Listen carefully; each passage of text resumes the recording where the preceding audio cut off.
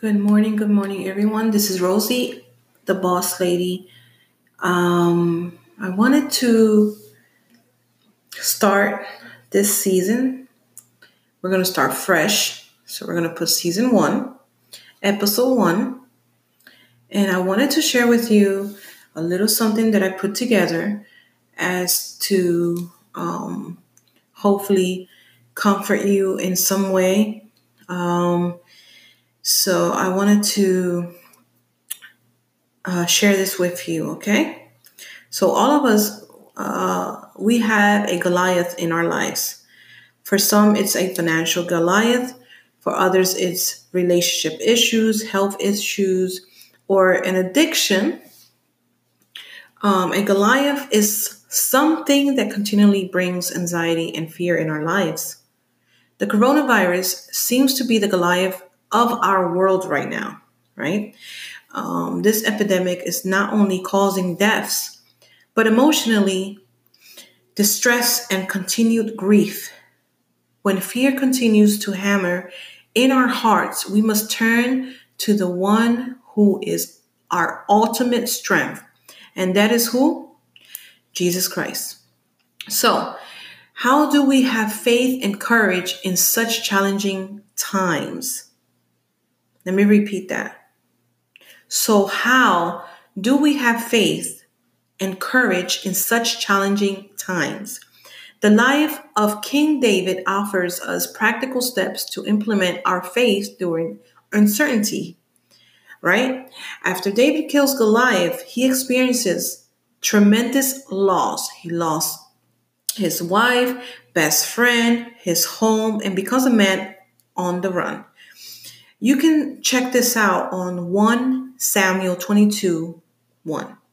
It states, So David departed from there and escaped to the cave of Adullam. He is at his lowest in a cave and depression sinks in. I had to share this because I'm going to be honest. I used to always read the Bible, and at times I tend to go back to the Bible and read a couple of verses here and there, chapters. But it's been a while. I'm going to be honest. It's been a while since I read the Bible. But I definitely remember this and I wanted to share with you guys. So now, one thing that I would like to share also is that look to God for help. Hardships have a way of sharpening our lives if we let them. When your faith remains strong through many trials, it will bring you much praise. Maybe you're listening to this and you feel crushed in spirit. You've sunk into depression. Here's what David did when he was at his lowest point. He looks up. He fixes his eyes on the Lord. He says in Psalm 57:5, Be exalted, O God, above the highest heavens. See, faith is when we trust in God. We have no clue what tomorrow will hold. And as the news changes by the minute, we are to keep our eyes fixed on Jesus one day at a time. Yes. Second thing, ask others for support. We also note that David was hurt. He made it known to his close friends. He asked for help. In these trying times, don't hesitate to ask for help. Take your pain and concerns to God, but don't eliminate the role of your friends and the church, meaning your circle, okay? Whether it's in church or just in general within your friends and family, within just your close ones. Make a phone call or even send a text message to your loved ones. Today, I've had a very interesting conversation with my sister Brooklyn, and she brought out a lot of things that I already have wrote the night before. And these are the words that I'm giving you today. And for some reason, it was meant for me to talk about this. And the reason why I say this is because, like I said, my sister Brooklyn, she brought these words up to me today,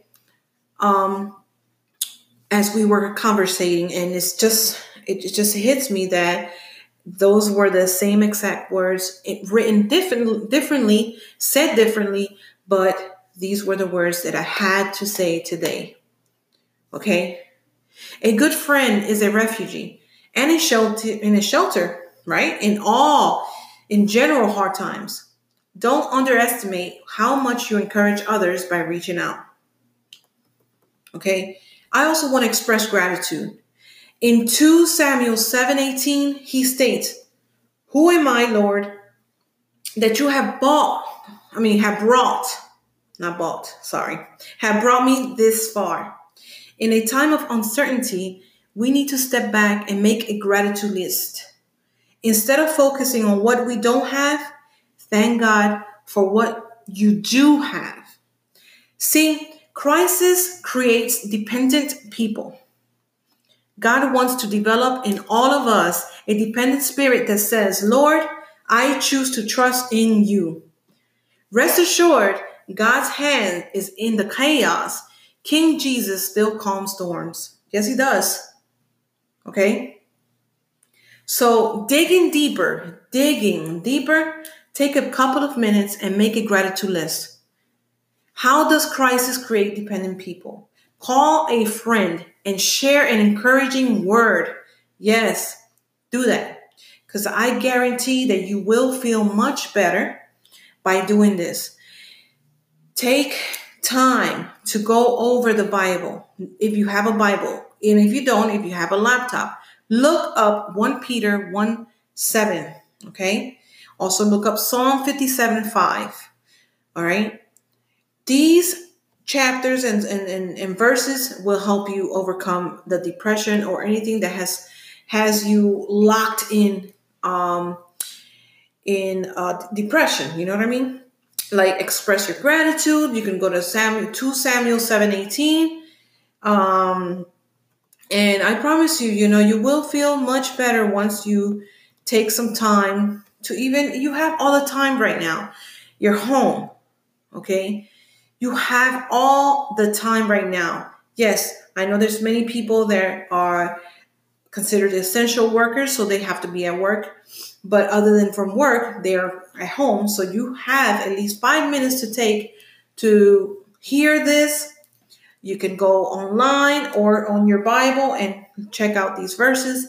And trust me, you will feel much better once you do this.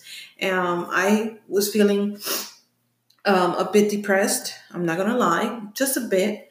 I started noticing the feelings, how my fatigue got worse. I started overthinking many things. But the more you take time for yourself, I took yesterday 10 minutes of my time, and all I did was read this. And I started thinking of what I wanted to say because it was right in here in my chest, in my thoughts as well. And I felt to say these things. So God bless you. Stay safe. If you don't have to step out, don't do that. Just stay home with your loved ones until all is best, all is in control. I advise that you stay home, and God bless you. And until next time, let's go. Mwah.